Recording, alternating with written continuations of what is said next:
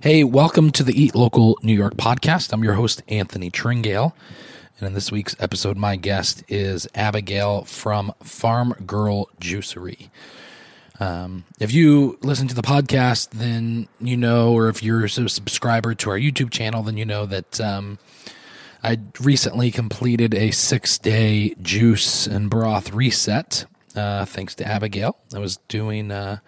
I'd reached out to Abigail a couple months ago and wanted to know if they did this sort of a thing, sort of a juice cleanse. And Abigail had been putting one together, and I got to be the guinea pig to take it through the beta test, and for the last 6 days.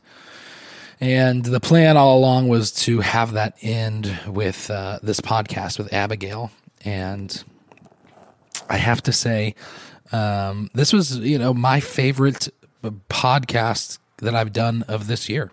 I had such a great time talking with Abigail, and unfortunately, is what happens with most of our podcast here, Eat Local New York, is that I talk quite a bit, but also just getting to learn more about Abigail and just being able to have a conversation with her, and it was great. And I really hope that you not only enjoy this conversation, but that you, more importantly, go down and support Abigail at her juice stand. They're located down in the Salt City Market and also out in North Syracuse next to, what is the name of that place? Next to Jake Hafner's and Core. Yeah, that's where they're at. Next to what is the name of that place? No, but go out there and support them, especially if you're in downtown at the Salt City Market. And that's all I got. Without further ado, here's this week's episode conversation between myself and Abigail Henson.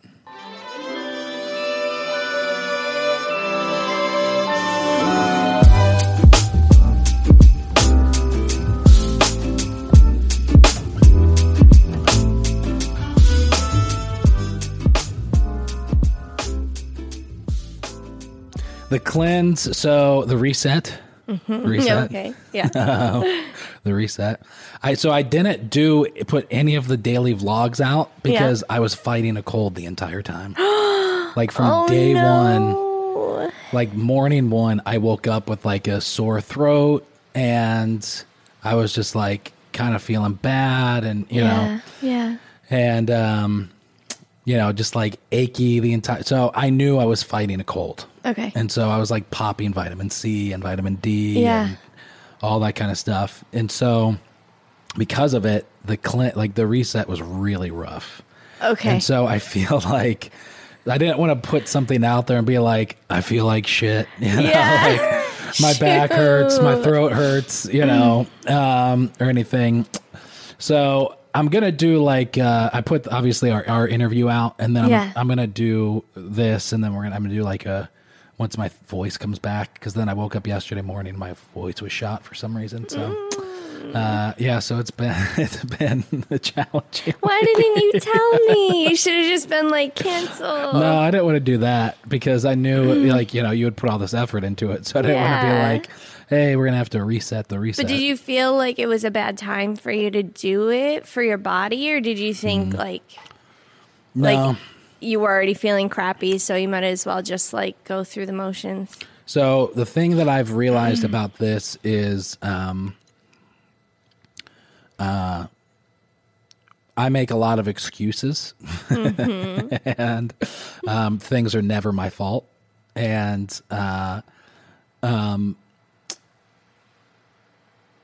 you don't have the ability to blame anyone or anything else when you're on a cleanse or a reset. It like makes you really weak, and it's like humbling. And so, but I'm not typically like a macho aggressive person, but it's kind of like it's like it like pulls out your inner little bitch. You know what I mean? It's like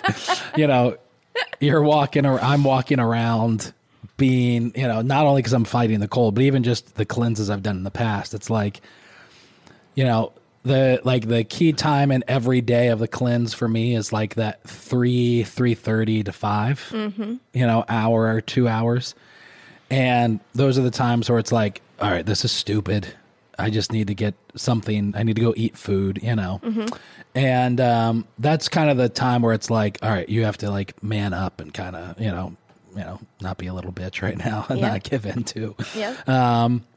And so that's kind of how this was. Although I will say that like the challenge for me was with the broth, not if I wasn't here or at my house, which I'm never at my house. Right.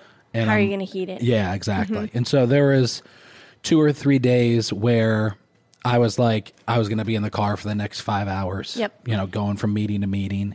And so I would either like have the juice instead of the broth, or I would just go those hours without anything. Yep.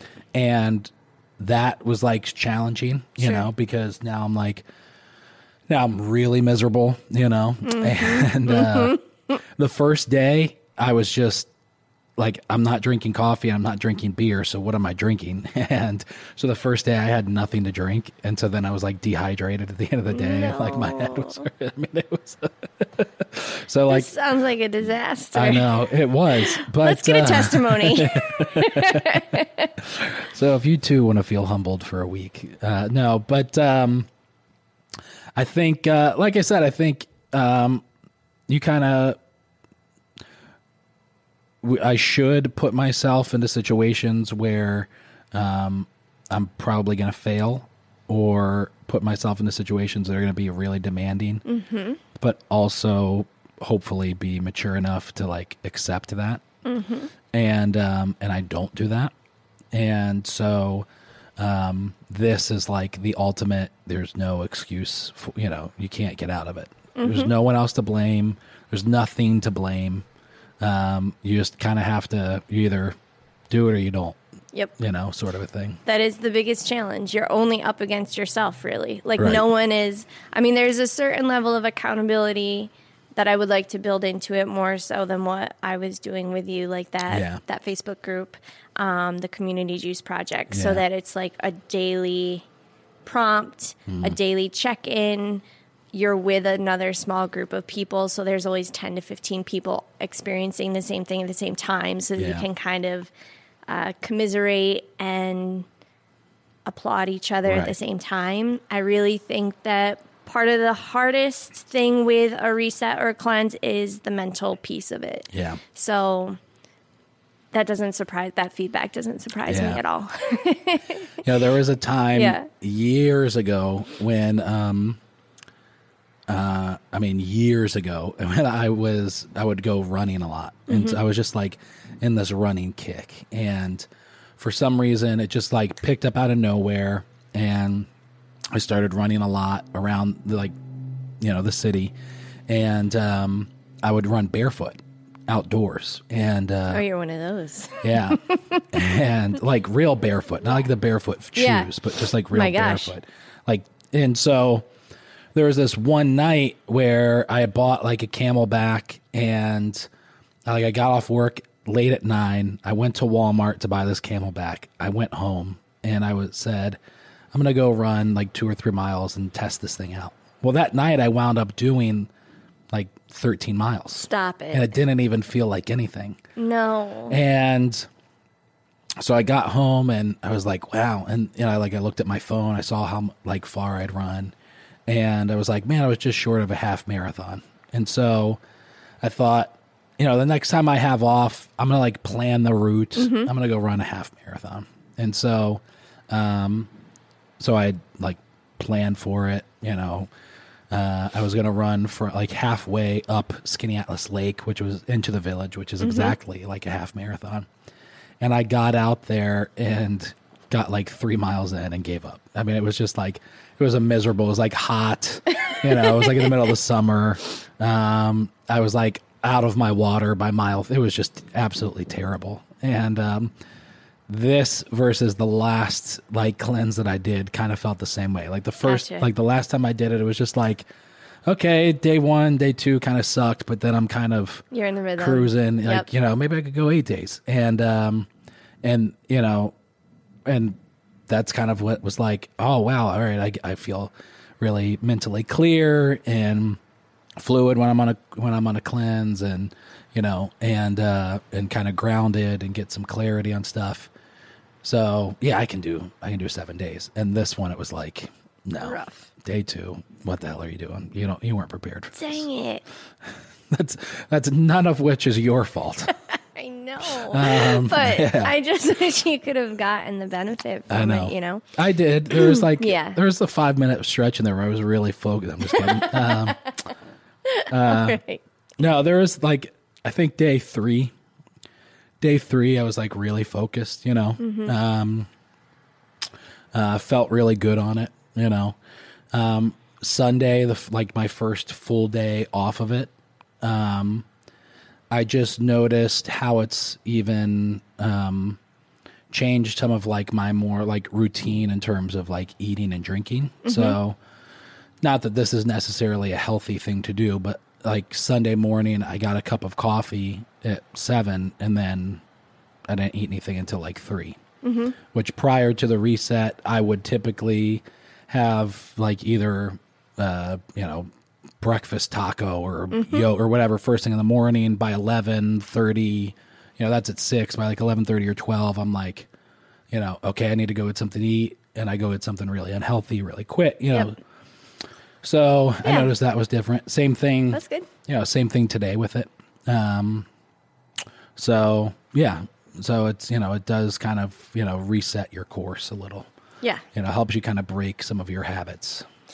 And it should change your cravings a little bit, because the cravings are really about ping-ponging back and forth on that spectrum. So you're always on one extreme side or the other, right. so that you can get back to that center. It's if you're all the way over here and then you're all the way over here, it's you have to be on those extreme polar opposites in order for the center to be neutralized. So when you start your reset, you're bringing those closer to the middle, right. So you have less of a shift, so it's easier for your body to correct. Yeah. So cravings really come from that polarity. Yeah. All right.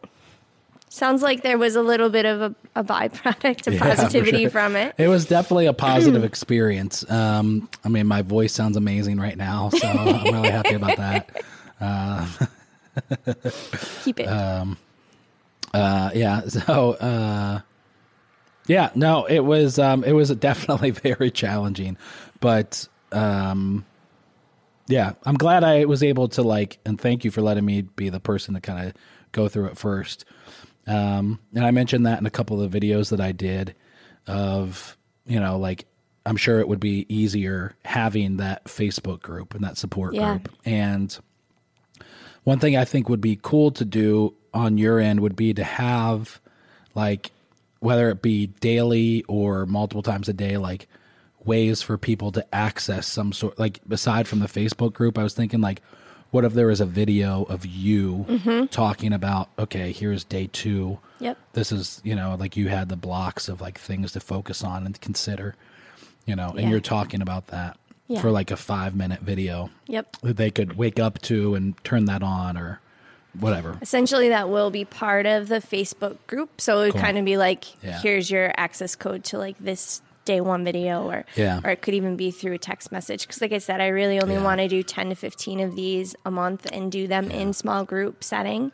So we're not looking to commercialize this in any way anytime soon. For sure.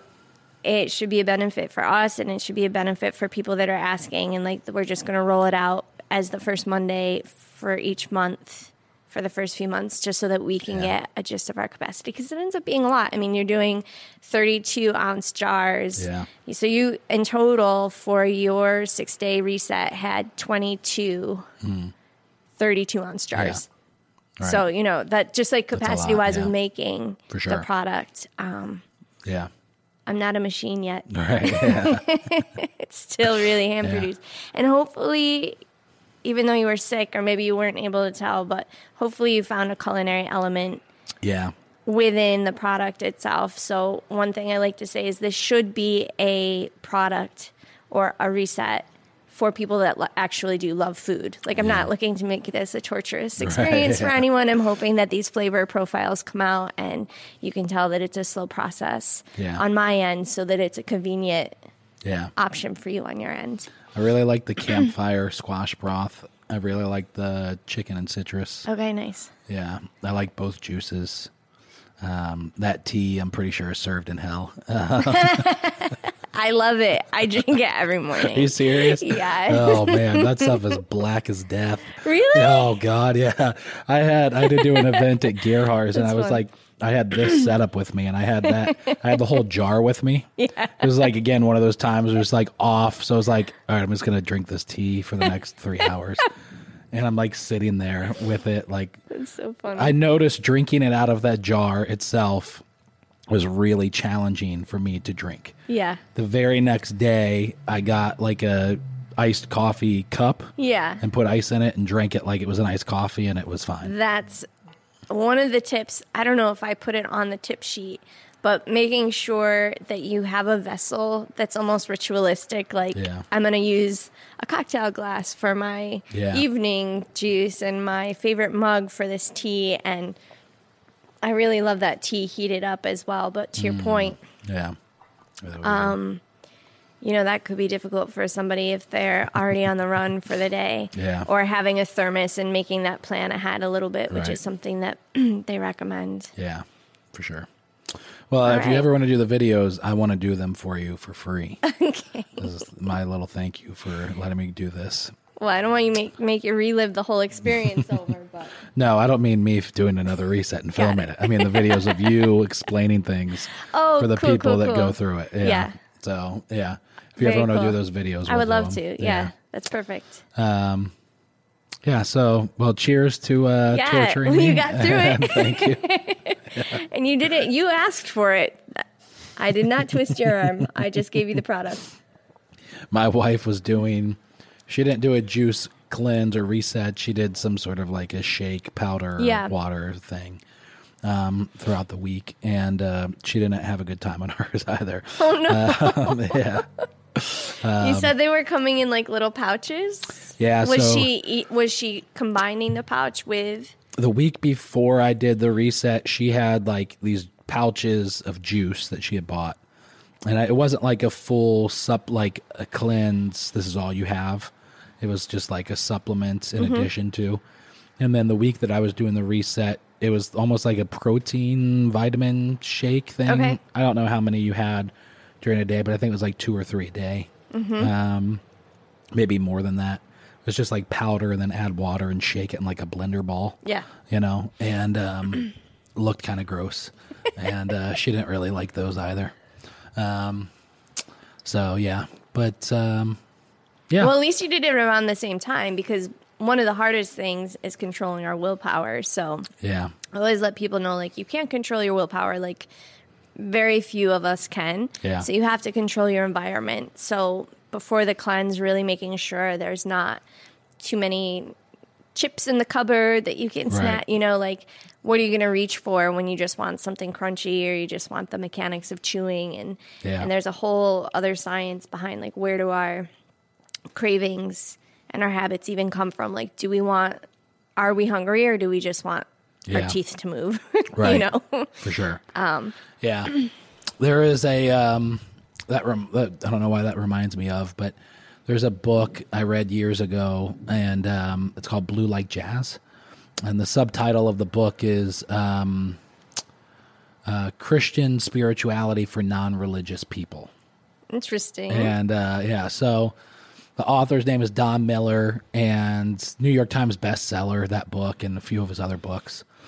But anyways, long story short, that book comes out, Blue Like Jazz, New York Times bestseller. It's like the book for a generation of people who grew up in church, and like myself. And he opened up the Democratic National Convention with the opening prayer the first year that Barack Obama ran. So not like your typical, what you would expect, like Christian person. Lived in Portland, all that kind of stuff. I'm trying to paint him in a better light after the title of that book. But anyways, so after he writes that book and it's a New York Times bestseller, these movie producers come to him and they say, Don, we want to turn this book into a movie. And so, long story short, they wind up going through the process to adapt it for screen, and they go through the writing process of turning the book into the movie and making the book into the script. And they're changing, they're like sitting in his living room, plotting out the storyline. And they keep, Blue Like Jazz was like a memoir, and so of Donald. So they're changing these things about his life from the book to put it onto the screenplay. And they're saying, all the characters should work in a factory, and, there should be this girl that he really wants to date, and, all this kind of stuff.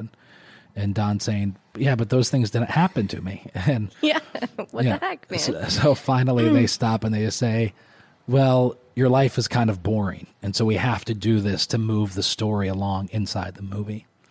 So he winds up going to this, it's a real thing, going to this, I don't know if it still exists, but it's basically a one-day intensive for screenwriters. Mm-hmm.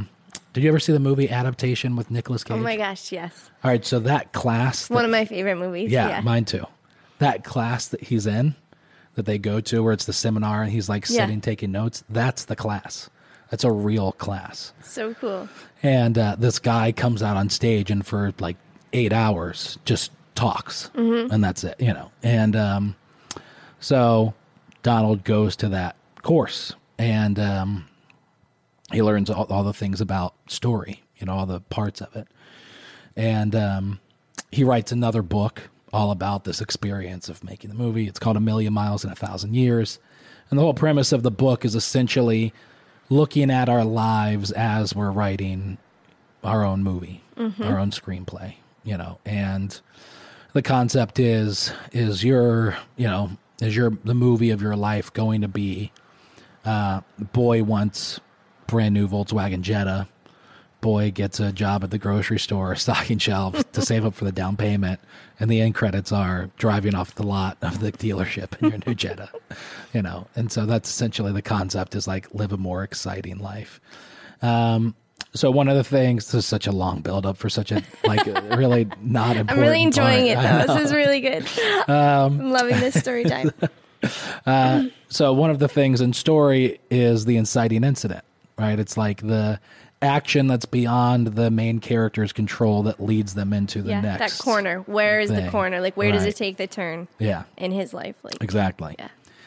So he talks about in his life, a group of his friends said that they were going to, go on a trip, and they were all going to hike the Inca Trail, right? And so it's something that he typically would never have done. But his inciting incident, in order to force himself to get into shape in order to be able to hike this trail, is he pays for the plane ticket and pays for the trip and all that kind of stuff. And then that's he has to now, he can't, he rode his bicycle across the country with a group of people to raise money for charity. And, he paid for it, so he couldn't get out of it. Stuff like that. Mm-hmm. What's my point to all of this? I'm excited to learn. The point is that a lot of times, I won't generalize and say people, but a lot of times for myself, I will do those things. I commit to it. I pay for the entry fee and then just not do it. Yeah.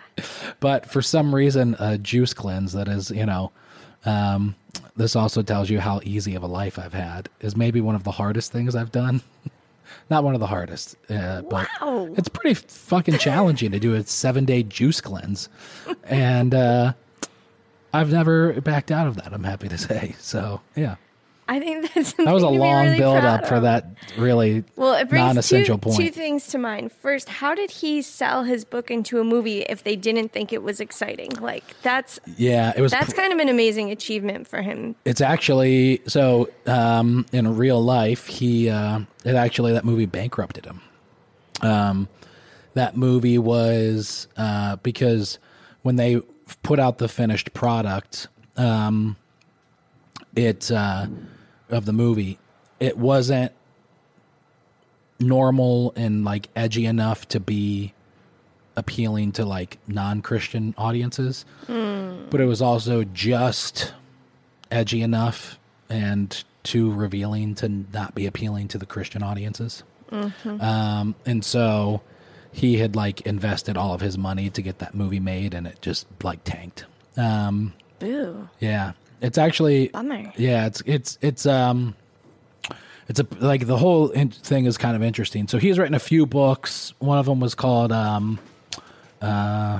was the name of that? God, My Father and Me, I think. No, it's a different book. Something about like, you know, his dad like skipped out on him when they were young, and, you know, having that perception of God as your father, you know. So if your dad skips out on you, then God skipped out on you, that sort of a thing. And Blue Like Jazz was a really like important book, I think, in like Christianity, because for a lot of people who grew up, have you ever read like Charles Bukowski? Mm-mm.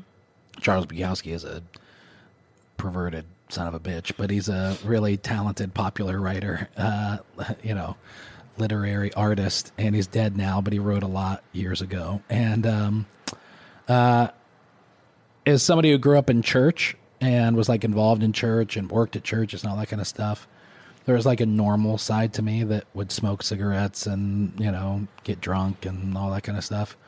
And Blue Like Jazz was the book that kind of told a lot of people like me inside of church that it's okay to do those things. Like there's a story of this, you know, friend of his, two friends of his who are like working through their emotional issues inside of spirituality, but they would explore like Christianity and like reading, like discovering the Bible together by drinking wine and eating chocolate and smoking cigarettes, you know, which humanize it. Yeah, exactly. Make it feel like make it normal, accessible. Right. Yeah. Exactly.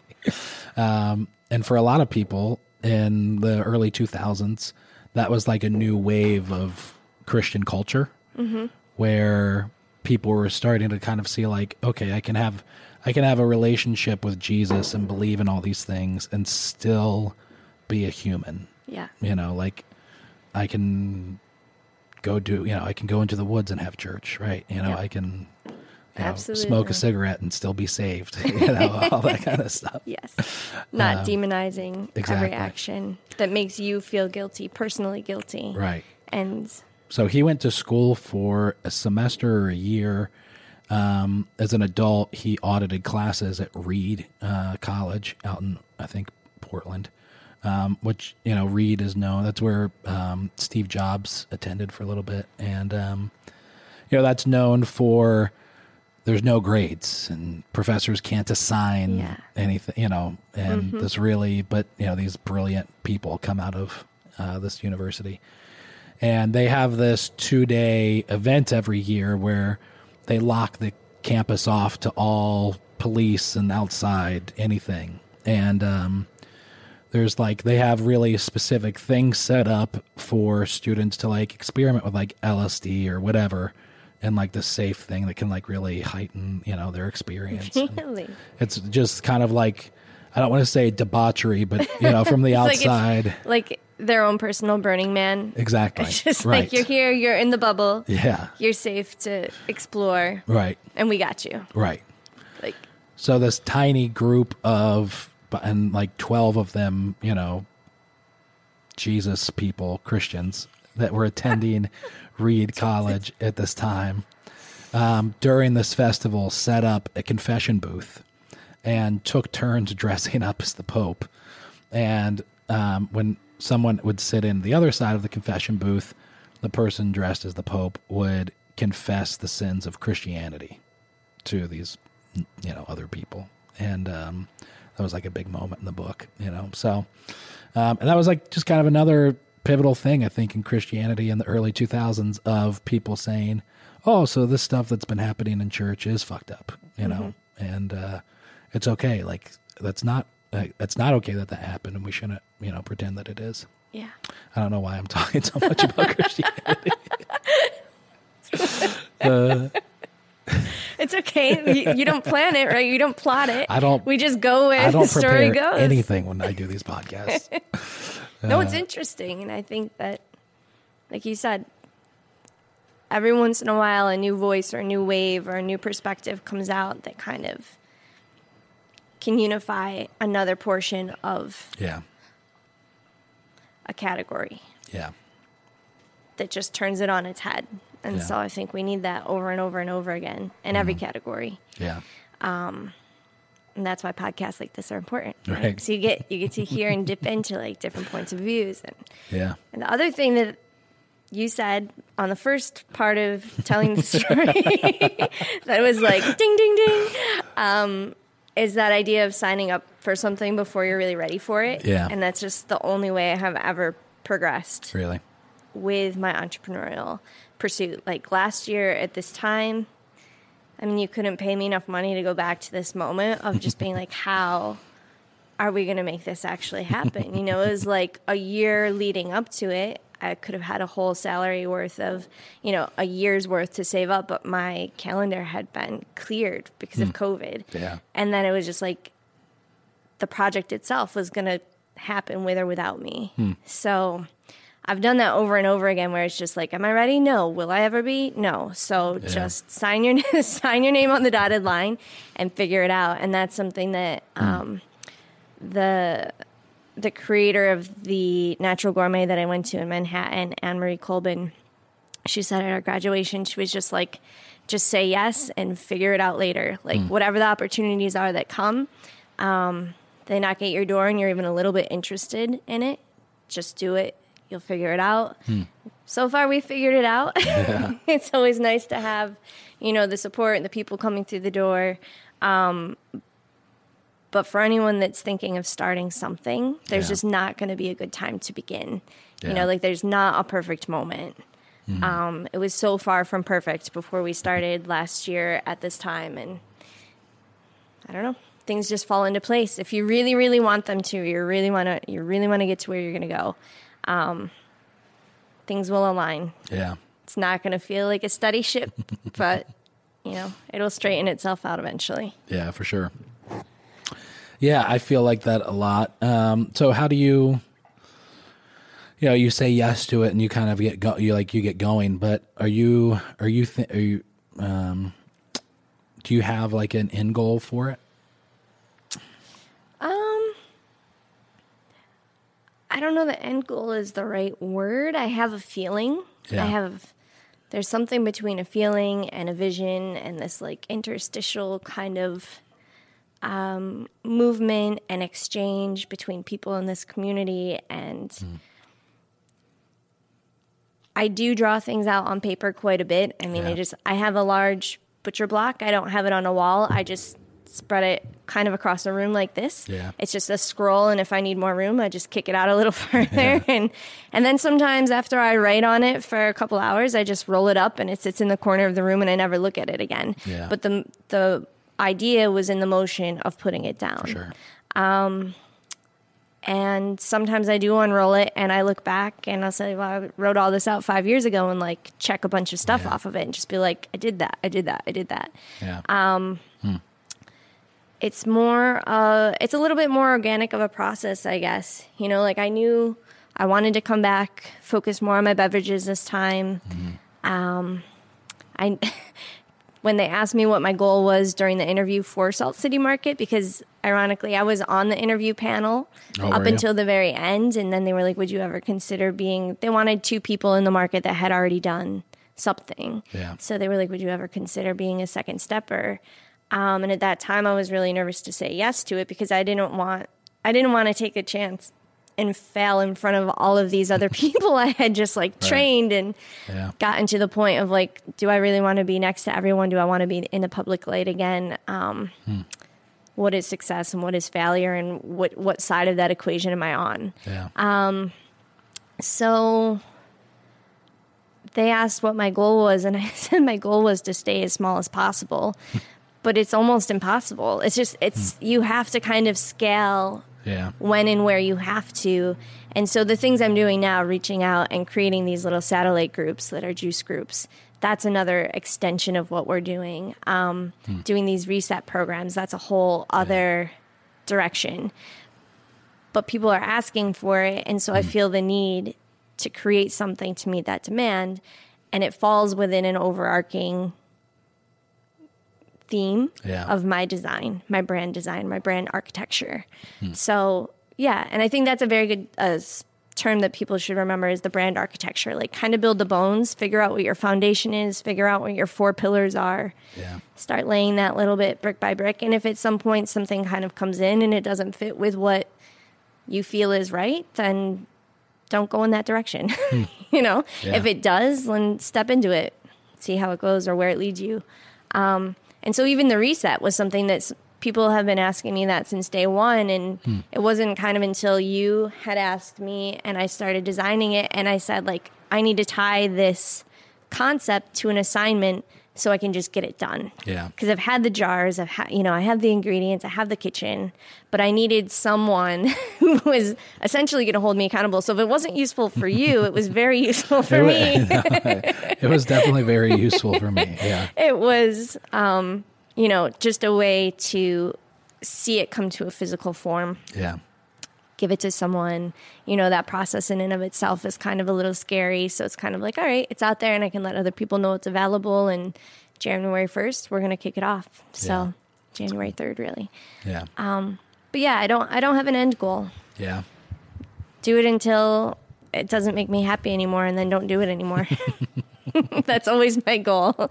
Very hedonistic in that sense. Yeah. But there's something about entrepreneurship and food and the two of them together that just keeps pulling me back. And it's funny because part of what I do in this community is help other people get to that, like take that step from thinking about it to doing it.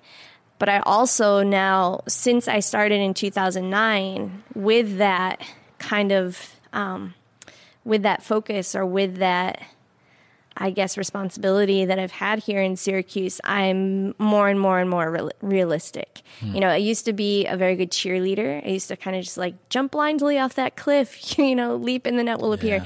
And now I'm like, well, what are the top 3 things that are the most important things to you in your life?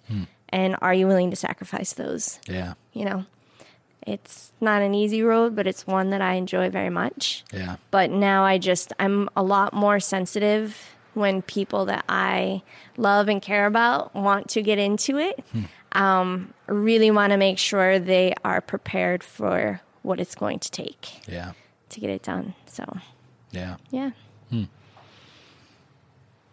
Yeah. Yeah, Yes. Yeah.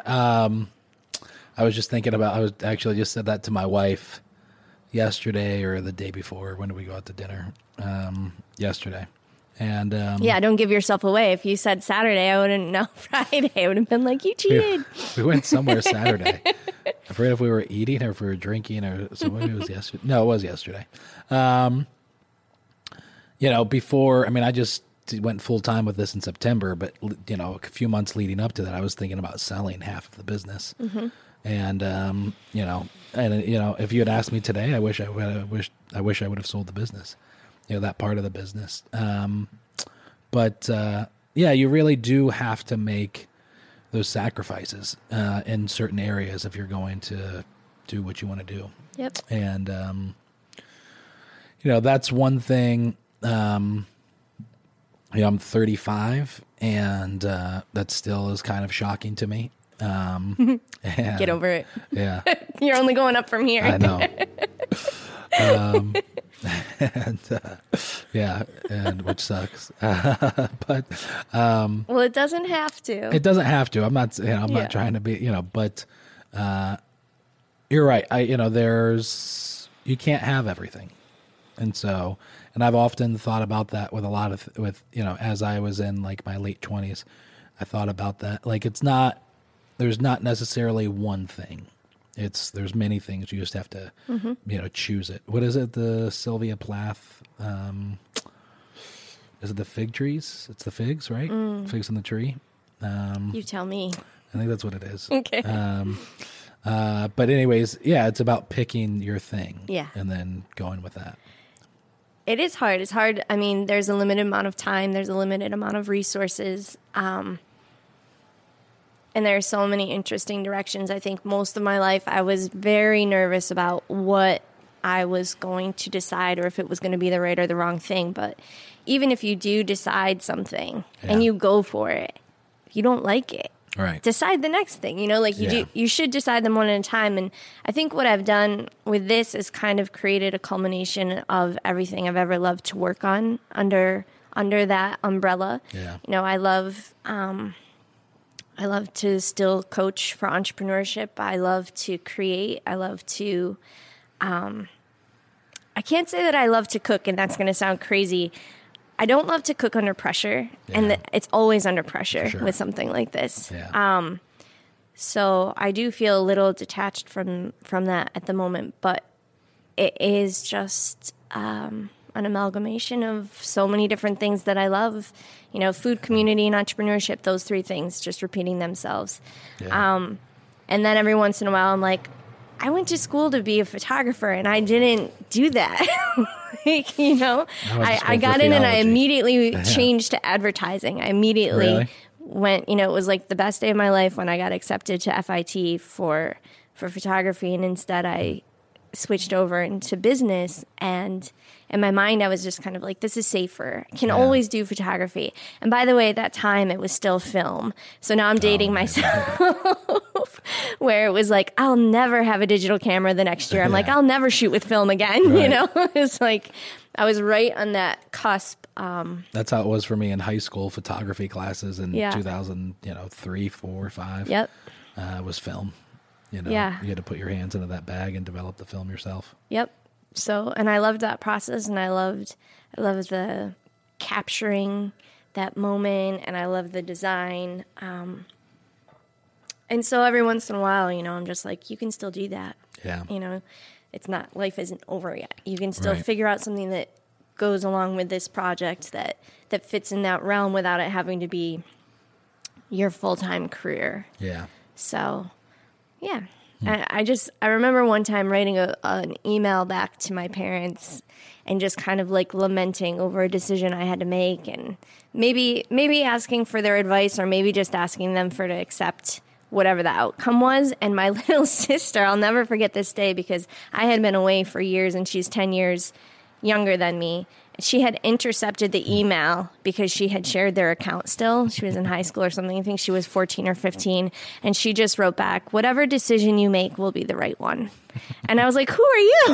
Where did you come from? And it was exactly what I needed to hear. That's funny. At exactly the right time. And that was it. You know, and she was just kind of, it was this really young, fresh wisdom. Just that's funny. Short and sweet. Yeah. That was good. Yeah.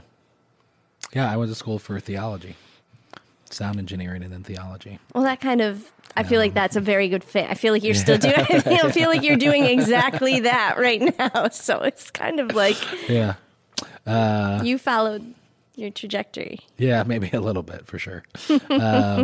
Yeah. So did you grow up here? I did. Homegrown. Yeah. Yeah. Where did you go to high school? I went to CNS. Okay. Cicero, North Syracuse. Yeah. Yeah. And then, so you went to school at FIT? Yep.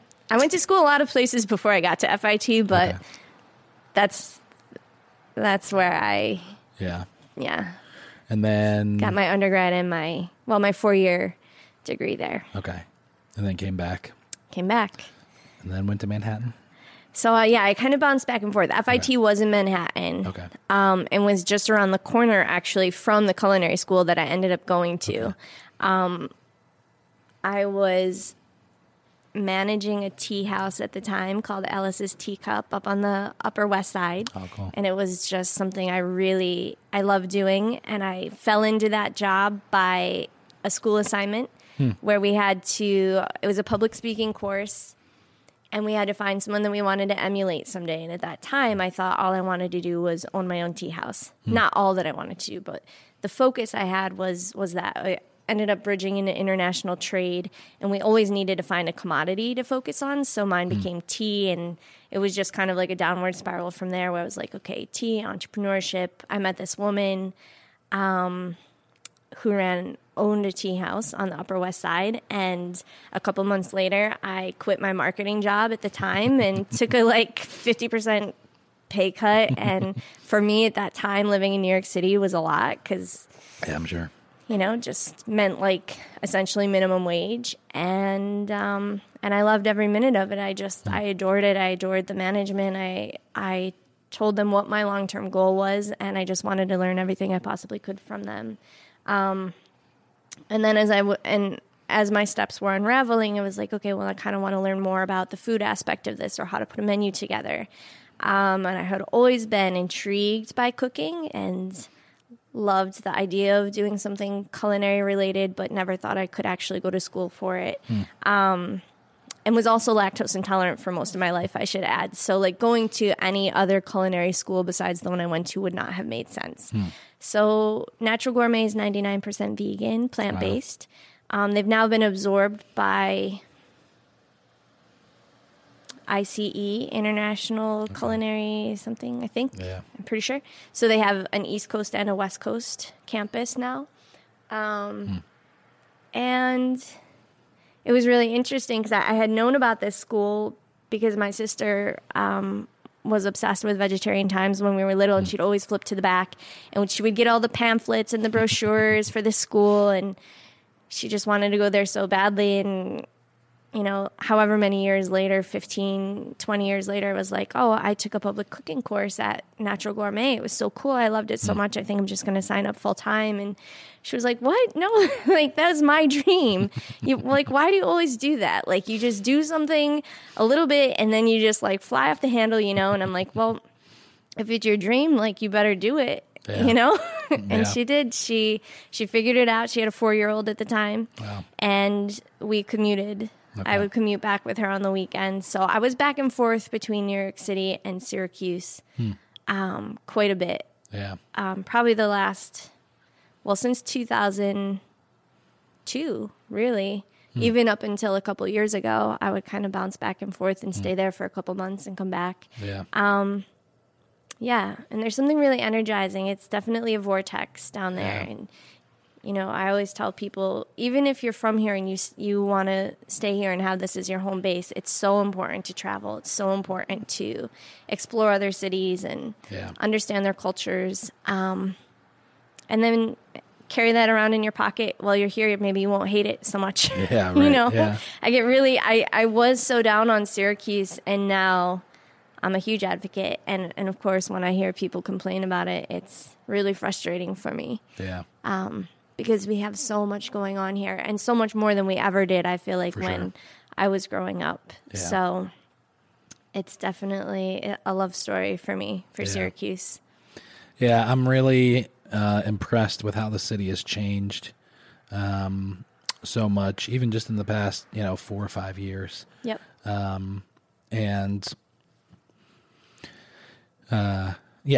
Just the way that it's grown. My sister was in town just for Thanksgiving, and we went to brunch at Oh My Darling. And even just like sitting at the bar, and my sister, who had lived in Syracuse for like a summer, 15 years ago, and none of my siblings grew up here. They all grew up in Kentucky. And then my family moved here when I was 13. And so, but I'm the youngest, so all my siblings were in college or doing their thing. So I was the only one that ever grew up in Syracuse. But they all hate it. They can't stand. They're like, there's nothing to do here. She lives in Nashville. Another brother's in Cincinnati. Another one's down in New York City. So, but taking her to Oh My Darling, she was out of her mind. Like, this place exists in Syracuse, and, we're sitting at the bar, and I'm like explaining, this was actually 2 buildings, and they, see that archway, they knocked it down, and, all the work that they did, and, then talking to her about the expansion of everything. So, it's definitely really encouraging to see how the city's changed. And over this summer, just driving around downtown, from meeting to meeting or whatever, and seeing some of the people that are walking on the streets, and for a really superficial example, but seeing how some of them are dressed, and I'm like, wait a minute, what are people like that doing here? Where did they come from? Why are they in Syracuse of all places? And we've always had undercurrents of that. I mean, there have been so many things that have been invented in Syracuse, created in Syracuse, and there is such an amazing art and music scene, it's just a little bit, a little bit hidden. It's a little bit hard to get to. Yeah. But I found, and I said this during our last talk together, it was just that I didn't see a lot of what was going on agriculturally appear on the plate or like in the storylines of these different food establishments. And I think now, you know, it's fun to see like Mark from Farm to Fork 101 and like those conversations started in Little Lofo, you know, like his story kind of begins when he like his wheels start turning, like, oh, like we need to and now that movement is growing, and there's still only a small handful of people kind of like screaming it from the rooftops. But sorry, I do. I listen to Joe Rogan all the time, and it might take me a week to get through an episode, but I'll listen to it. I just forced myself to listen to the entirety of his interview with Ted Nugent, you know, and that was over 3 hours long. That was pretty painful, but I still did it. You're so committed. Yeah. Maybe that's why the reset sucked so much. I was going to say, I'm hearing some parallel commentary here. I go between podcasts and book, you know, audiobooks when I'm in the car. I'm listening to one right now. My brother suggested that he had to read in his, he's going for his master's in divinity. And it's Malcolm Gladwell, and I forget the title of the book, but the whole premise is just stories they're horrific stories, but they're stories of basically people who have done terrible things. It's it's not Talking to Strangers. Actually, I have it right here. It's something about strangers, isn't it? Yeah, it's Talking to Strangers. Talking to Strangers, yeah. That's such a scary. I started it. Started over the summer, and then I just kind of lost track of it, so I should probably pick it up. Yeah, it's a scary book. Yeah, for sure. I'm hoping that there's a resolution, because right now it just feels like it's really terrible. Like, okay, don't trust anybody. I'm sure he has a punchline. He's Malcolm Gladwell. Right. None of his other books have ever disappointed. But this is definitely the darkest one I've ever heard from him. Rough. Yeah. You know, Syracuse for me is always the art scene, and maybe some parts of not all the business, but parts of it. And I'm changing my view on it as time goes on, but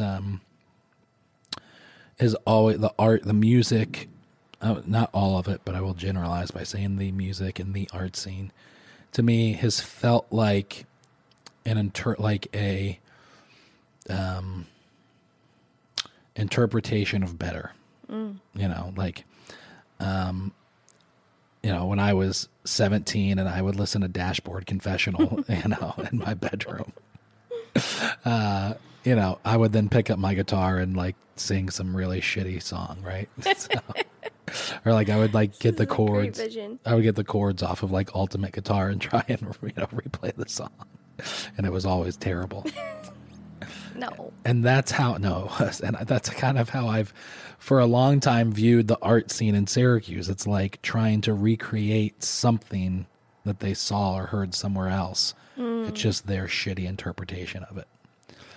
There's not all of it. You know, there's definitely, you know, Kath was doing her Sound Scene podcast, and I was helping with that. And so there'd be some people that would come in. I'd be like, oh, wow, you're extremely talented. Oh, what is his name? Chris something. Oh, God, it's going to drive me crazy. Oh, man. He's from Syracuse. I can't think of his name. Is he a guitar player? He's a guitar player and singer. He's the most talented musician in Syracuse I've ever heard. Yeah. I know him. I'm like, why can't I think of his last name? I don't even want anyone to hear this because it's going to be embarrassing. I'm like, yeah, I know exactly who he is. No, it's not Chris Trapper. Or who you're talking about. No, it's not him. Is it Chris? Is that his name? Yes. She's. Let's see if I. No, shoot. Oh man, it's edit gonna drive this me crazy. part out. No, I'm gonna leave it in there. I don't edit any part of the podcast out. Anyways, his story. He is extremely. I mean, you know, he builds his own guitars. He plays his own guitars. Yeah. I know him well, and that's why I'm frustrated. by this right now because all I can think of is his sister's last name, and it's not the same name. I wonder if I can. Maybe he's like Madonna, and he doesn't need a last name right now. We can just call him Chris from Syracuse. I wonder if this is the name of the song. I'm going to search this real quick. I don't know if it's "She's Everything to Me." If that's the actual title. Can I text a friend? I know. I want to text Kathleen right now and be like, "Who is this guy?" We need to figure this out. Is that allowed? I just left. Yeah, I don't care. Do you want to? He has guests that go pee 16 times. Do you want to go get that other bottle out of the fridge for me? Oh man, what is his name? Chris Eves. Yes.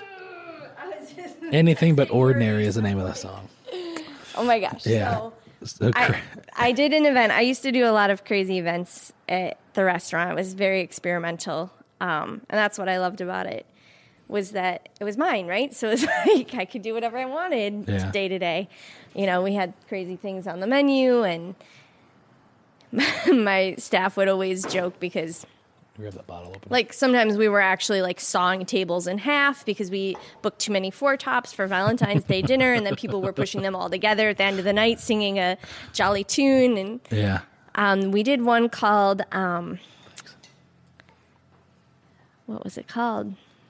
Like Pass Give, or it was a play on words, obviously. But what we did was we were sitting in a circle with a tiny stage in the middle, and we had a guitar, and essentially there were 5 or 6 musicians planted around the circle, in which when it came time that the guitar got to them, they would step into the circle and they would play. So it was kind of like a dinner and a concert. Yeah, that's cool. But the musicians were sitting with you. Oh, that's and cool. if you weren't a musician, but you did just want to play something, you were welcome to. And he was at that event. And sometimes people will still come up to me and be like, remember that crazy event? You know, because there was only like 25 people there. Wow. But it was like in a back room, down an alley. That's like, really cool. You know, things like that. It's difficult to know all of the little things like that are actually going on. Yeah. And yeah, he did a phenomenal job, and I'll just never forget, you know, these musicians one by one stepping into the circle and their performances. And I wish I had every single one of those documented. But part of kind of the awesome piece of it is that it's not. Right. Like, you were there. Yeah. And you were really there. Right. And that's it. Yeah. You know, like not everyone was filming things on their cell phones, and I think the really important things probably shouldn't be. Yeah. Chris was on Kathleen's podcast and told a story. I'm pretty sure this is the story, how the story goes, but because I was like dying laughing. The first season of American Idol, and they were doing auditions in Los Angeles. Yeah. And so Chris, I don't know if you want to try that, but help yourself if you do. Chris. If I do, I'm going to make you pour it for me. Okay. Chris got in his car and drove across the country to Los Angeles to audition for American Idol. And he got out there and showed up to the day of the auditions and saw how long the line was. And it was going to be like a multi-hour wait. And he doesn't like waiting in line, so he just didn't audition after he had just driven across the country. And I forget how and it's just like, especially because all I'm watching right now is Curb Your Enthusiasm. Yeah. So it's like the most Larry David story that you could ever imagine. Perfect. And I mean, I was crying laughing. And I've told that story to so many people who have no idea who the hell Chris, like friends and family all across the country who have no idea who Chris is. But I've just told that story so many times. And I think he wound up actually somehow or another got a gig. He was actually playing like acoustic guitar in the band during the first season, like backing up the contestants. Really? Yeah. Chris is Corey Page is extremely talented. There's a lot of really talented people here that are original. And, definitely Chris and Corey are two of them. But yeah, I think that's changing, little by little, my perception of it, of the art scene in Syracuse. Yeah. And, people it's one of I don't like to, I find, especially now, like in the restaurant world and like chefs and restaurant owners, if I find myself having a certain level of like admiration for the person, I don't want to get to know them. I don't want to become friends with that person. Interesting. Because I want to kind of keep I'm that. kind of offended. Yeah. Well, I've had a lot of these. Well, because here you are getting to know me. I'm like, what level am I on? Well, no, just kidding. The podcast is a different story. I won't ever text you to hang out or anything like that. So. Okay. Noted. And I don't have time anyways. No, that just means I admire you. Well, you're not a chef, Kristen, so take it easy. Yeah, but yeah, I just don't, because I want to kind of keep the mystery. Yeah. That's I mean, I have to really admire that, because the town is so small and it is so intimate, and it's what I love about it, and it's what makes it challenging. Is everyone really does end up knowing everyone, right? Yeah, for sure.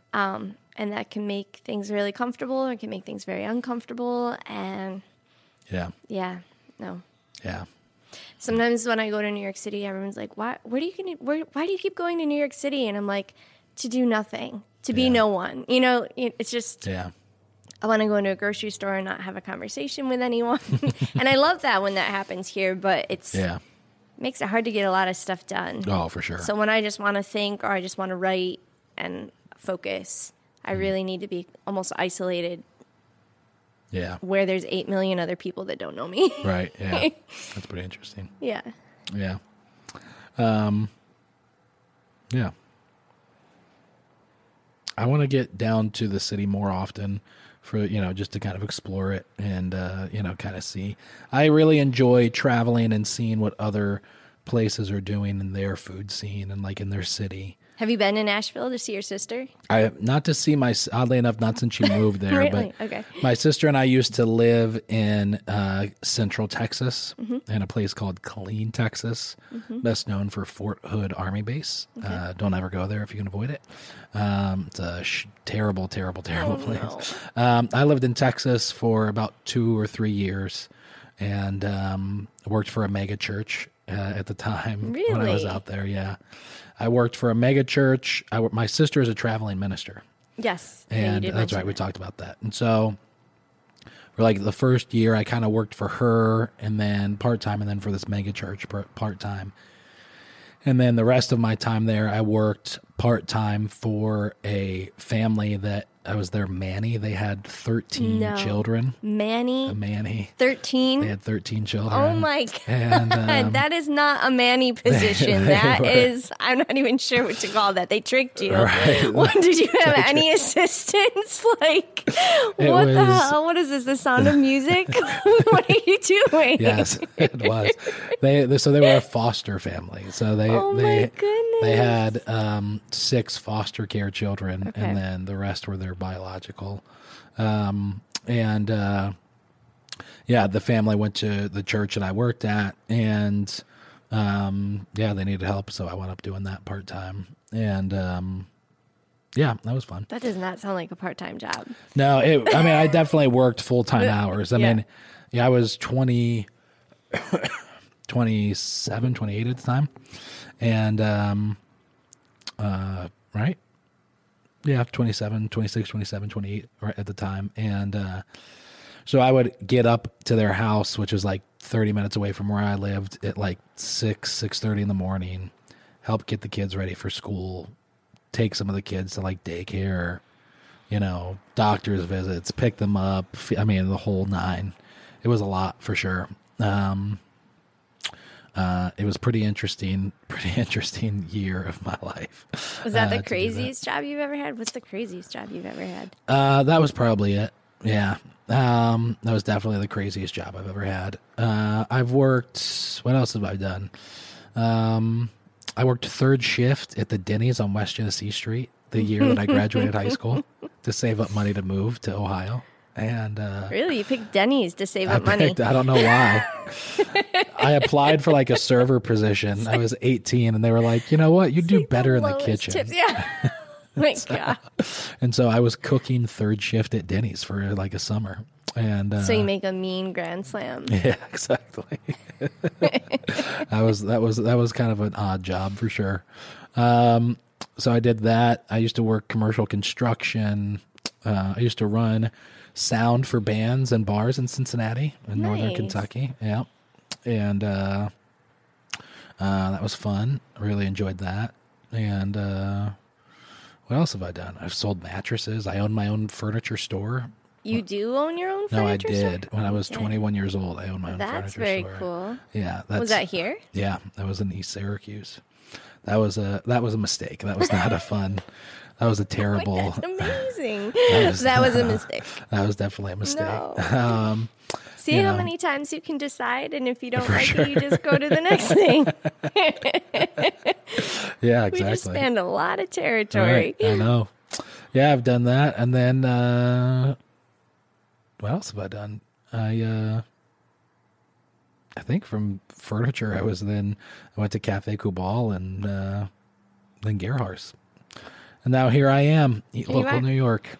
So all of those things in such a short amount of time. It happens. Yeah, it does happen. But yeah, I was a Manny for about a year. Yeah.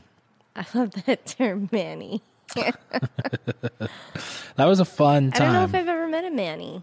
Yeah, well now you have. Very cool. Yeah, it was fun. It was it was eye-opening and a little Terrifying? Yeah, well, no. That sounds so scary. I was a nanny for twins, 2-year-old boys. Okay. For like a summer. Yeah. That was enough for me. Really? That was enough. Yeah. Yeah. I enjoyed it. I mean, I think a big part of it was I was dumb enough to it was kind of fulfilling and maybe an unhealthy way to be like the caretaker. Yeah. But it really opened my eyes to just how fucked up the foster care system is. And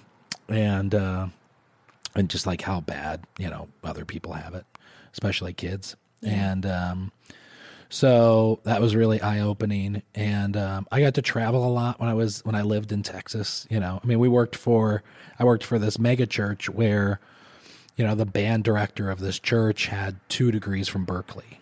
And, we had like Grammy award-winning artists come through the church, and, I'm like, handing them their microphone and telling them when to go on stage, stuff like that. Yeah. So parts of it were really fun.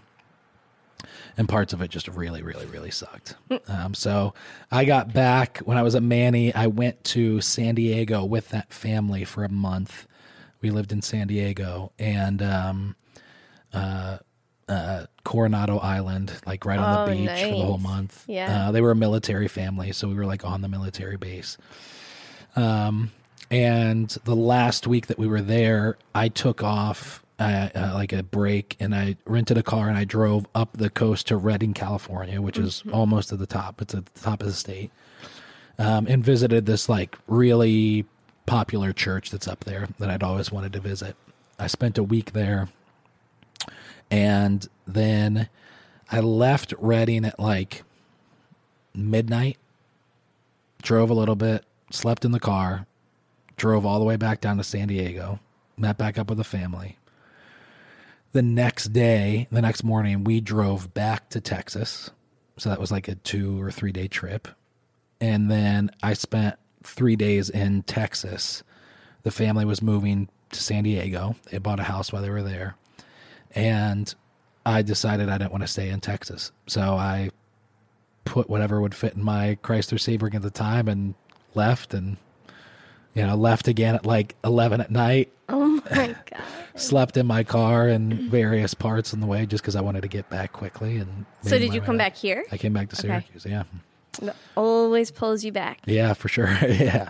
Those apples just always rolling back to the tree. Yeah. It was, yeah. That was a fun time, you know. Yeah. Yeah, that was a fun 25, 26. I don't know how you can do it, but you can do anything. A friend of mine just texted me a picture of something that I don't remember giving him, but he's moving, and it's like a little hand-carved wooden mancala box that I got in Zanzibar. And when I was 25, I came up with this idea after that whole tea thing, loving tea, studying tea, thinking I want to have a tea shop. And I'm like, well, I need to see it. Like, I need to see where it grows because I'm an extremist, just like yourself, sounds like. And I was just like, okay, if I'm going to do this, like, I want to see the tea fields. Yeah. I want to understand where it's growing. I want to know the people. I want to see the countries. I want to feel the air. And I had this little book. It was called The Tea Companion. It was a map. And I just booked 13 flights throughout India and Africa and Southeast Asia. And for 3 months, 3.5, 4 months, I went. And that's wild. I had no idea where I was going. I didn't have any plans that, like, you can't find a tea field on the internet. Or I couldn't in 2007 anyways. They weren't really listed as points of business or anything like that, or even really points of interest. So what I did was I got to South Africa as my first, the night before I left or the day I was leaving, I was really just like, who let me do this? Like, but I didn't ask anyone, right? By that time you're 25 and no one's really going to tell you no, but in just my mind, I was just going. And I had like a little 3-day camp pack and I had all my tickets, like my stack of tickets that I had like bought without even knowing like how big Africa is. It was like, oh, I'll get to this place at this date and I'll fly out on this date, and like not even really understanding like how large a continent can be or a country. Yeah. And so a lot of mistakes made there, but what happened is I got to South Africa, Cape Town, for my first point on the map, and I really wanted to find rooibos tea, red bush tea, which was my favorite and still really is. And I just started asking people, like, where can I find this tea? Like, this is, obviously, it's only grown here, out of everywhere in the world. Like, someone's going to know where to send me. They're like, what? Why do you want to go? Where are you going? Do you want to go shark diving? Do you want to go sandboarding? And they were, like, really just completely confused. And ended up finding it, but it was 5 hours north. I remember taking a bus in the pitch black, not knowing where I was going to arrive, and the woman was like, well, how are you going to get to my place once you get here? Because I'm like online arranging something of an Airbnb, but Airbnb didn't even exist yet. And, I was like, I don't know, I'll take a cab or whatever once I get to the bus station. She's like, you have no idea where you're going. Like, there is no such thing as a cab up here. Like, I will meet you. And I remember this huge, like, bat landing on the windshield, and the bus driver had me in the front seat because he could tell I was just like scared and didn't know where I was going. And, I screamed because it was terrifying. It was pitch black, and he didn't even blink. And he was just like, you know what we say? If you worry, you die. And if you don't worry, you still die. So what's the point? Like, kind of like, why even worry? Because at the end of the day, the result's the same, That's So I always remember that. But many things through those travels. But after he sent that to me, I was just like, man, I don't, one, remember giving him that. Two, just, I don't know how I had the courage to do it. I don't know at 38 if I would just up and take 3.5 months to be like, here I go, traveling into the unknown, like traveling throughout India. And there were some interesting, scary / fun, very enlightening moments throughout that trip. But at the end of it, I didn't open a tea shop. And a man in India actually called it, and he was just kind of like, I don't think it's the tea that you're after. I think it's the story. I think it's the adventure. And I think it's like the idea that all of these points connect you to something else. Yeah. And that's how it still is. Yeah. Are there any trips or experiences like that are kind of on your hope horizon list now? Yeah. What is so interesting? My dad was a pilot when I was younger, and I really had like this unfair advantage to just go anywhere, anytime. Travel was very easy for me when I was little, and it gave me a very skewed sense of reality. And I used to have a really long list. And and I think I mentioned this the other day too, didn't ever think I would end up in my hometown of all places. I could end up anywhere in the world. And now I just don't think about travel as much. I love to go anywhere, like I could go to Rochester for a night and find an amazing experience there. Or I would love to go to Vietnam, and I have a friend in Hong Kong. I mean, I have friends all over the world that I would still love to see and to travel to. But I'm content now, and the way that I don't itch the way I used to need to get to these places. It used to be if I saw it and I heard about it, like I needed to get there. Yeah. It was borderline addiction, I have to admit. Yeah. Like I needed to get on a plane and step off and like feel that space. And now I'm just very satisfied, But of course I would still like to explore. There's just not one pressing place. Like if you told me I had to go get on a plane now, I'd have to think about it for a minute. Really? Yeah. Huh. For sure. I had this dream maybe 3 or 4 years ago, and it was like this really vivid dream, and it made zero sense at the time. But most of the time, dreams do. There were like those, Danish like windmills. I think they're Danish windmills or whatever. And yeah. Anyway, so I woke up. I woke up from that dream, remembering every single detail of it. Mm-hmm. And when I woke up, I just had this like undeniable truth that I had to get on a plane and go to Hamburg, Germany. I had no idea why. That is so funny. It's where my grandma's from. Oh, really? Yeah. Well, one is from Hamburg and one's from Frankfurt, so go figure. That's funny. Hot dogs and hamburgers. I mean, I know no one, that's there or anything like that. There's zero connection. But I just had this like burning deep truth that... So did you go? No, I never went. What do you mean? Why wasn't that burning? You better get there. No, I didn't go. Do you remember the dream? Yeah, I do. Okay. It was like kind of like a really, what I'd imagine is like a really typical male dream. In this dream, there was like these windmills, and I was in like this small village, and this space probably doesn't even exist in Hamburg, Germany. But there was like this woman in this dream, and that was pretty much it. And like I said, when I woke up, I was just like, I have to get to Hamburg, Germany. It was very strange. How long ago was this? 3 or 4 years ago. Okay. I was dating my now wife at the time. No. Yeah. And you didn't go book a trip with her today? I did not, no. Did you tell her about the dream? Yeah, I did. Okay. Yeah. And she said, well, who is this woman? No,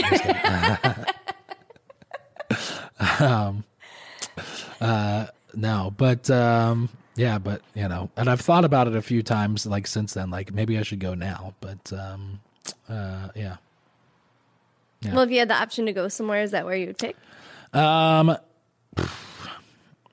think it depends on it for how long. There's a big part of me that wants to like live in Hawaii for a time. We went there on our honeymoon, and I just couldn't get over it, and so there's a part of me that wants to live there. I think it's, kind of what we were talking about earlier there. I haven't, which I know it's not the case, but I haven't yet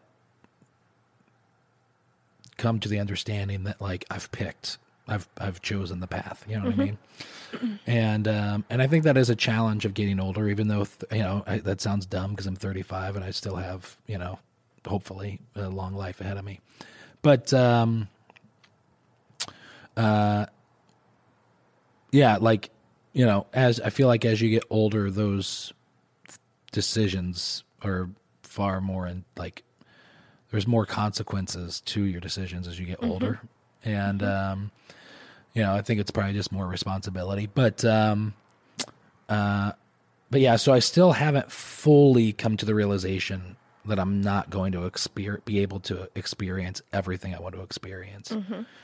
because I do want to experience a lot of things. I would love to live for a time in Hawaii. I'd love to live for a time in New York City. I'd love to live in the country and not be surrounded by anybody, but, like hunt and, chop wood all day, things like that. But I think you'd be amazed at how much you can fit in a short amount of time, too. For sure. Like, you could take a 1-year hiatus. Yeah. And you could do 12 different places. Right. I stayed in Hawaii for 2 months after we graduated college. One of my best friends, we knew we were going to end up in opposite places. She was going to be on the West Coast. I was going to be on the East Coast. And so, like, throughout college, we always said, like, we will, after we graduate, just spend 2 months somewhere. And we had this, she always worked for, like, outdoor companies. So she had a Roxy poster on her dorm room wall, and there was a surfer, and we're like, yeah, Hawaii. Yeah, we'll go to Hawaii. So we found something on Craigslist where we could, like, water plants and take care of someone's cats for, like, 2 months for, like, $300 or something for the entire stay. It was amazing. It was in Paia. And, yeah, and after, like, the second week, I was kind of like, I'm good. I'm over it. Like, we got there and I was like, what are we going to do? Walk to the beach again? Like, what? We didn't really have a car, so we couldn't really explore. It wasn't completely thought out, but we got there. We said we were going to get there. We got there. There was one of the largest earthquakes since the year I had been born, and it was like 6.7 on the Richter scale. And I was by myself in the house, and I was just like, oh my God, That's amazing. That was an interesting experience, Yeah, I bet. Be in an earthquake in Hawaii when your house is on like little stilts. And I'm just like, I can't remember what the emergency protocol is here. Like, do I go in a doorway? Do I get under a couch? Do I run out? I don't know.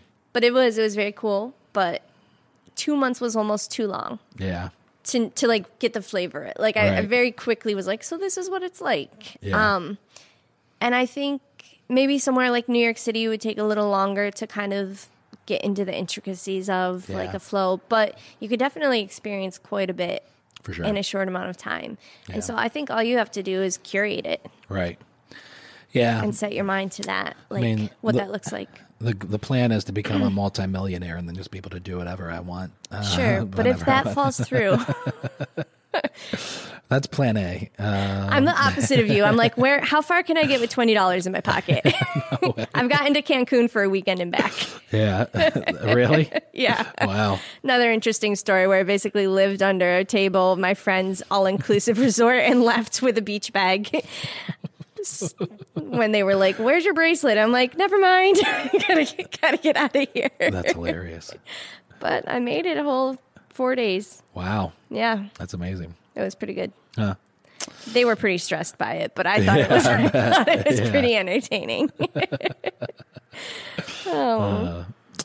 Yeah, I don't know. I mean, part of my goal for the business is to turn it into a multi-million-dollar business. I either want to build it to a point where we have enough people buying a new card every year, 300,000 people, whatever that number is. Or build it to a point where we have such an influence that another much larger company would come in and buy us. And so, and part of my goal with this money is, with like part of my goal for wanting to build the business that way is I've always, I shouldn't say always, since I like worked in the foster care world, I've wanted to, and then people always tell me it sounds like a cult whenever I say what I want to do, but basically I want to have this like orphanage, this facility for like kids in foster care to be able to, get out of the system and be able to live in and grow up in. But I want to employ like a doctor and teachers and, chefs and, have a farm and, just like have this like really great self-sustaining place somewhere in the country where, 30 kids who would instead be in foster care suffering whatever abuse that exists in the foster care program could instead have a really great life and grow up to be healthy, whole, humans, right? Because so many of them in the foster care system get treated so poorly. The three questions I think that every, not CPS, but like social worker asks when they visit the home of someone who's fostering a child are, at least they were in Texas. I don't know if this is the case everywhere, but are, what did you have for dinner last night? Who cooked your dinner? And who does your laundry? Mm-hmm.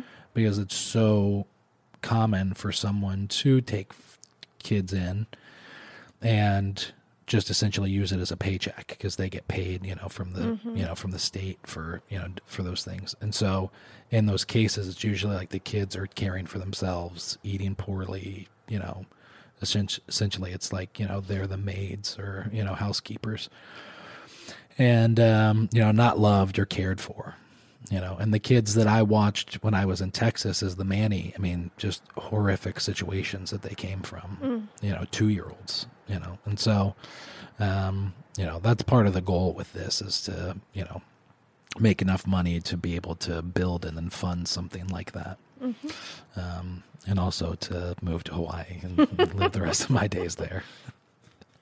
The rest of your days? Yeah. No, but, yeah. So I don't know if we're going to get there or not. I think we will. I hope to do it sooner rather than later. Yeah. Yeah. Well, if you want to do it, you will. Yeah. Right. You'll do it until it gets done. Yeah. Hopefully that's sooner rather than later. Well, just manifest quicker. Yeah. That's all the you have secret. to do. Everyone's like, what's the secret? I'm like, well, yeah. Just accomplish the tasks on your list. That reminds more me quickly. of like fold it in. Don't Just wait fold it. 2 years to, I'm not saying you wait for anything, but that's thank you. when people ask, like, there's something magic happening. I'm like, no, you just have to get through it. And, I get kind of frustrated because people always say, like, I have such good luck. And, like, I live in this little fairy world bubble. And I'm like, do you know how long my days are? Right. Like, do you know how fast I run? I mean, Kristen sees me running and sweating. Yeah. Yeah, but that's it.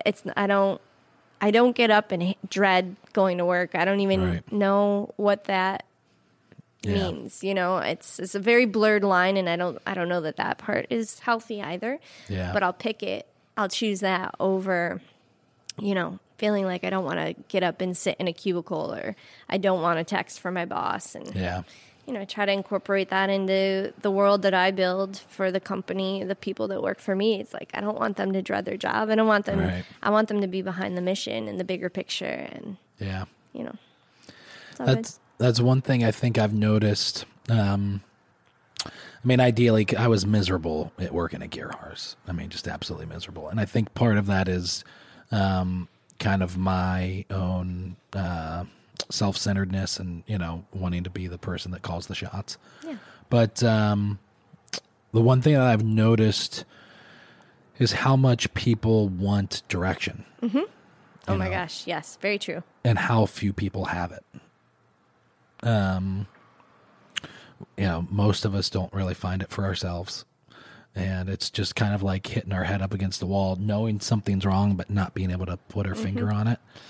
And, me looking back, I know it's just direction. And it could even be simple things like in your job. Mm-hmm. But if you don't have a path that someone's laying out for you, they're not saying, hey, here's the goal that you have to hit, then it's miserable, even if your job sucks. So, yeah. Yeah. Someone has described me before as a feral cat, like the metaphor of like watching me suffer within a workplace and being like, I had this feral cat and I didn't want to let it outside because I really was scared for it. Like I didn't want to lose it. I wanted him to I didn't know if he would know to come back, but he would just essentially throw his body up against this glass door and slither down it over and over and over again.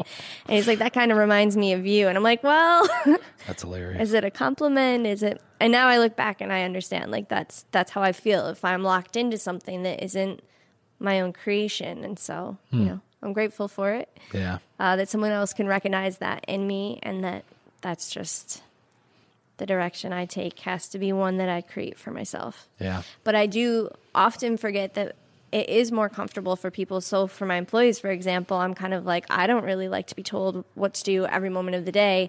So like, here's the general concept of how we can run well, like just do the things that fit into that matrix and it'll all work out. But the more specific you can be, I find the better, the more comfortable it is for people. So you're absolutely right with that. Yeah. Well, Abigail. Yes. Thank you for coming on the podcast. Thanks for having me. Yeah. We didn't talk about anything that I thought we were going to talk about. Oh, shoot. Was there an agenda that we made? There wasn't. But this was a fun podcast. Yeah. I may say that this was my most fun conversation I've had this year on the podcast. No. Yeah. Have you had any others? Kristen, wasn't this a fun podcast? Yeah. Right? No, thank you. I thought it was great. For sure. Thank you so much for having me. It was fun. Yeah. I love the space. Thank you. Very creative. Yeah, thank you. Well, there it is, everybody. Thank you again for listening to the Local New York podcast. If you haven't already, make sure that you subscribe on whichever platform you're listening to this on. That way you'll be updated the moment a new episode is released. And don't forget to leave us a review. Let us know what you think of the Local New York podcast. You can also watch every version of these episodes over on our YouTube channel. And make sure you visit us online, see everything that we have going on over at eatlocalnewyork.com. That's all we have for you this week. Thank you so much. We're going to catch you next week right here on the Eat Local New York podcast.